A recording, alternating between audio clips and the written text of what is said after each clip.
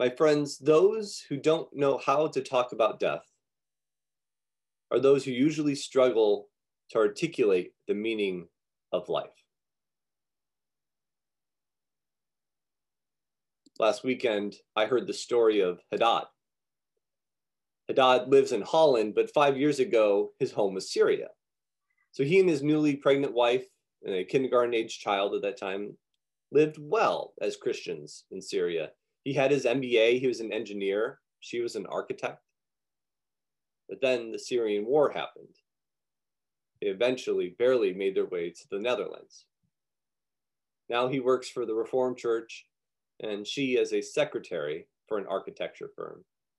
Unlike here, the government there provided housing and stability right from the start, and it sounds like a perfectly peaceable life in an amazing country that's taking care of its citizens. But while Haddad has a new home, he is still deeply grieving. While he's grateful for his life has lost so many of the essentials of what it means to be alive, to be human, what it meant to be Haddad. For Haddad, life before was life lived in community. Now, communal definitions of the self are not uncommon, but it's fairly uncommon to hear them from the lips of people who live in the West, that catch-all term for those of us in the US and Europe, our culture being defined much by individualism and personal rights, which has its strengths and historical importances, right? For those who live in communal societies, they might find less hope in phrases like, pick yourself up by your own bootstraps, than those of the famous utterance of perhaps Desmond Tutu, who said, I am because we are. And because we are, therefore, I am. In communal societies, you can hear phrases to remind a wayfaring child like, quote, a child does not belong to one person. A phrase, according to one person, can be used as communal punishments are being enforced, like spankings by aunts, neighbors, and adopted family friends. But none of these phrases seem to quite encompass the entirety of the human cycle, quite like this one that I learned last week. Quote, you did not birth yourself, and you will not bury yourself. You did not birth yourself, and you will not bury yourself. These aphorisms remind us that we belong not just to ourselves, of course, but to one another, that metaphorical body of Christ that Paul so eloquently painted in his epistles.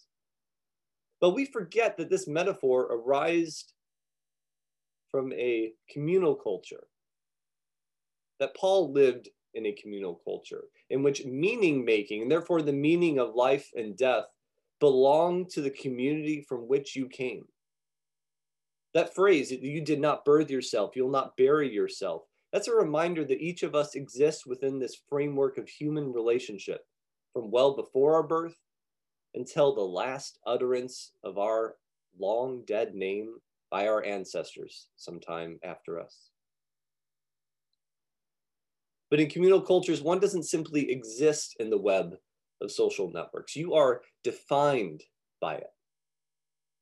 One of the guest lecturers in our class, a professor from Nigeria, told us, for example, that it's common for the Che tribe people in Nigeria to know 300 years worth of family lineage. 300 years. Most Americans, by some estimates, know at best three. 3 generations, that is. So imagine living in a culture like this where your birth and all the days of your childhood, your major life milestones, the life milestones you celebrated with everyone else in your neighborhood, your wedding, your culture, your language, your meals, your songs were all shared by the same small community living around you that helped to make you, you. The Israelites were a culture like this. And then their homeland was ripped away from them by the Babylonians. Now, it's hard for us in the West to understand the incredible pain of the exile of the Jews to Babylon.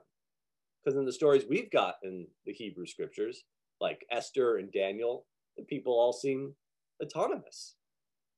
But to be ripped from home meant something entirely different than what it means to people in the West. It meant to be ripped not just from home, but from everything that defines who you are in the ancient world. In our reading today, the psalmist laments, "By the rivers of Babylon, there we sat down and there we wept when we remembered Zion." Now, notice that they don't lament individuals, but they're lamenting a place, because a place therein lies people. But one of the most meaningful activities of human bonding, even before language, according to some evolutionary biologists, is the act of singing. But the exile means that that can't occur, that it's lost its meaning. The psalm continues, "On the willows there by this river in Babylon, we hung up our harps. For there our captors asked us for songs, and our tormentors asked for mirth, saying, 'Sing us one of the songs of Zion.' How could we sing the Lord's song in a foreign land? How could we sing the Lord's song when we are not in our own land?" That land's funny to us today because we're so used to flying, to going to other places, to celebrating with friends and family who live across the country and the world, who have moved for usually their respective careers.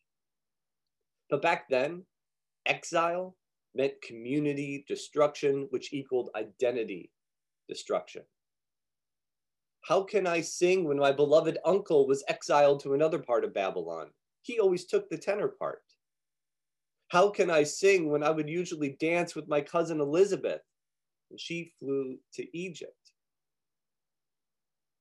How can I sing when my parents were killed during the Babylonian invasion? How can I sing when I used to be an Israelite, a member of the house of Judah, and now that house and its defining sanctuary, the Temple of Solomon, are crumbled?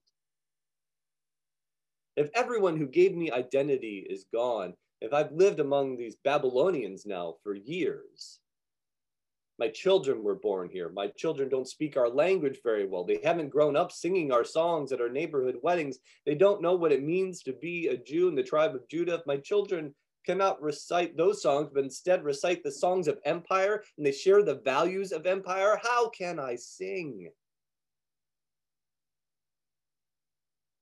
Hadad lamented similar sentiments as he sat via Zoom with us in his very sufficient Dutch apartment with his children asleep. Sure, his kids have now spent most of their lives in Holland. They know Dutch better than Arabic. Their Arabic is so bad that they have trouble communicating with their own grandparents on the phone. The kids don't know the songs of their homeland. They've never experienced a wedding because they don't have many Dutch friends in that age group. And so Hadad lamented that we are no longer refugees. This is where we live. And this is my children's land. It's a land where my children are now telling me, "Be quiet, Dad. You don't know how it is here." And so Hadad weeps as he hears the mocking voice of the empire and the scolding of his own children. My class on ethnic variations in death and dying revealed to me the reality that those peoples and those cultures who have found ways to talk about death openly and abundantly, people have found ways to grieve that sort of loss. Those are the cultures who seem to most be able to celebrate living. The Bhutanese people have a saying that happy people are those that contemplate their impending death 5 times a day. Happy people contemplate their impending death 5 times a day. Now, we'll talk more next week about how you as an individual can live a meaningful life with individual Christ-centered practices. But the bigger and larger takeaway today for you should be this, that we live in the body of Christ, that we were birthed by the power of Christ, that we will die in the body of Christ. And that therefore, we should remember that so that we can more fully become the body of Christ and to express those values here and now. In our psalm today, the writer is so angry about being ripped from their home, every connection that they have, every ounce of meaning they possessed. And so they invited God to take, and they requested of God to take the babies of their enemy Babylon to bash them against the rocks. Now, it's obviously not something we can imagine God taking literally, but I want to imagine that God takes seriously the feelings of the people who wrote that psalm. That this psalm remained in the canon of Holy Writ because it so viscerally describes the anger, the betrayal, and then the meaninglessness of life that comes when your home is ripped away from you in a communal culture. Because meaning is built together. That's really, at the end of the day, why we do church, right? We're trying to find meaning in this crazy, complex world. And so when we can't figure it out on our own, we come together with the great cloud of witnesses before us, those continued bonds with those who have entered the resurrection, those of us who are still in the midst of swimming in the rivers of our baptism. And we search for truth and what it means to live a good life in the flow of God. That is why we do church, my friends. It's important to name that coming out of a year where we had the question, why was this thing important at all? One of my takeaways from this word of the Lord, this psalm, and then from this class, is that we in the West have so atomized, so individualized our experience of life that we have made death taboo. And therefore, there are far too many people grieving by themselves, grieving the loss of so many things in this season, when God has given us the gift of community to help us to create new meaning in the face of meaningless death and destruction. Emmanuel from that Che tribe in Nigeria described their process of grieving a loved one and just made me yearn for a more communal culture. Emmanuel said that there, when a loved one dies, it begins a 7-day process whereby 150 or so of your closest friends, family, and neighbors and relatives come into your home. For 7 days, everyone is cooking and cleaning and negotiating the safe landing of any vulnerable members of the left behind family. For 7 days, it is nothing but non-stop community, just showing up, crying with you, laughing with you, cooking with you, grieving with you. And after that time, the community makes sure that whatever the new arrangement is, that you, the beloved deceased family members, that you are taken care of, that you have the resources you need for thriving. They check on you daily. They peek in your garden to make sure your food is growing well. This professor even described a time when his best friend's wife had died. And so for 30 days, he came to his friend's house every day. Some nights he slept in the same bed with his best friend. Sometimes in the middle of the night, his friend would spontaneously start crying. So he'd cry too. They'd talk and they'd fall back asleep, holding hands, so his friend knew that he was never alone. Now, we definitely live in a different culture, and it has its own strengths. But communal forms of grieving are often few and far between. If we're honest, most of the funerals that Pastor Molly and I officiate are done with very, very small family units at the funeral homes. No music, little fanfare. Often the request we get from the family is for, quote, something small, not a big deal. I don't want to downplay any way that any person handles grief. For many, this is exactly what they want, and this is helpful. But I also can't help hearing those words of Emmanuel from Nigeria And he begged us in class. He said, if I die in the US, please get me home as soon as possible. Because if people aren't going to cry and celebrate my life in community, and the community celebrating my resurrection life in tears and songs, what is the point? Get me out of here. And these concerns aren't just esoteric.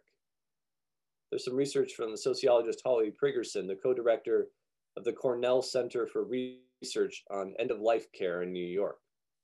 And it's shown that families of those who die in an intensive care unit, they are 7 times more likely to develop PTSD than those whose loved one dies with in-home hospice.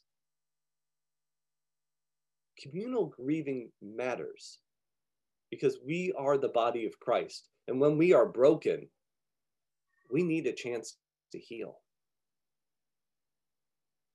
The good news of the gospel, my friends, is that sometimes communal grieving does happen in the United States.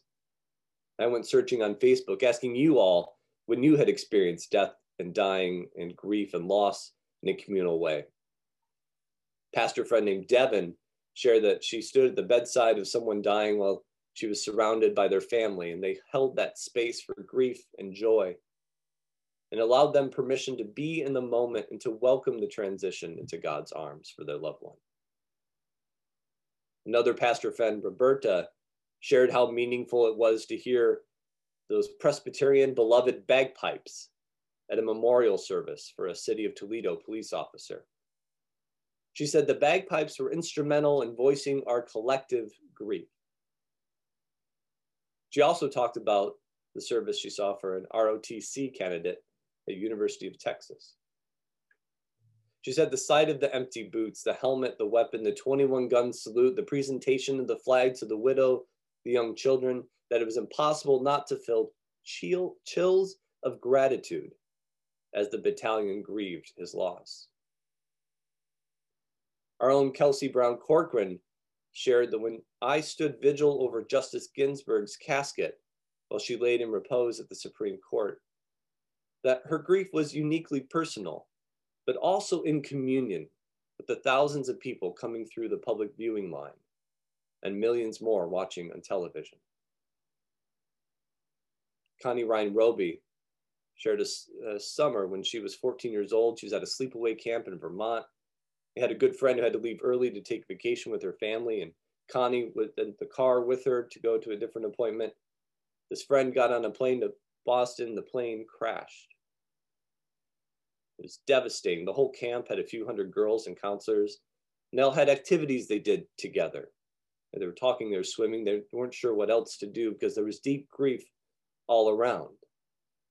The girl's name had been painted on the bed where she'd been the year before. It was very emotional and difficult.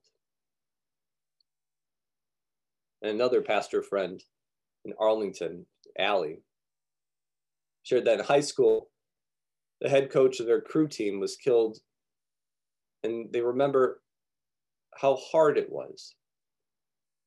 They were processing with one of their crew friends over instant messenger on AOL, that the whole crew team was being called out of class to a special gathering at school the next day.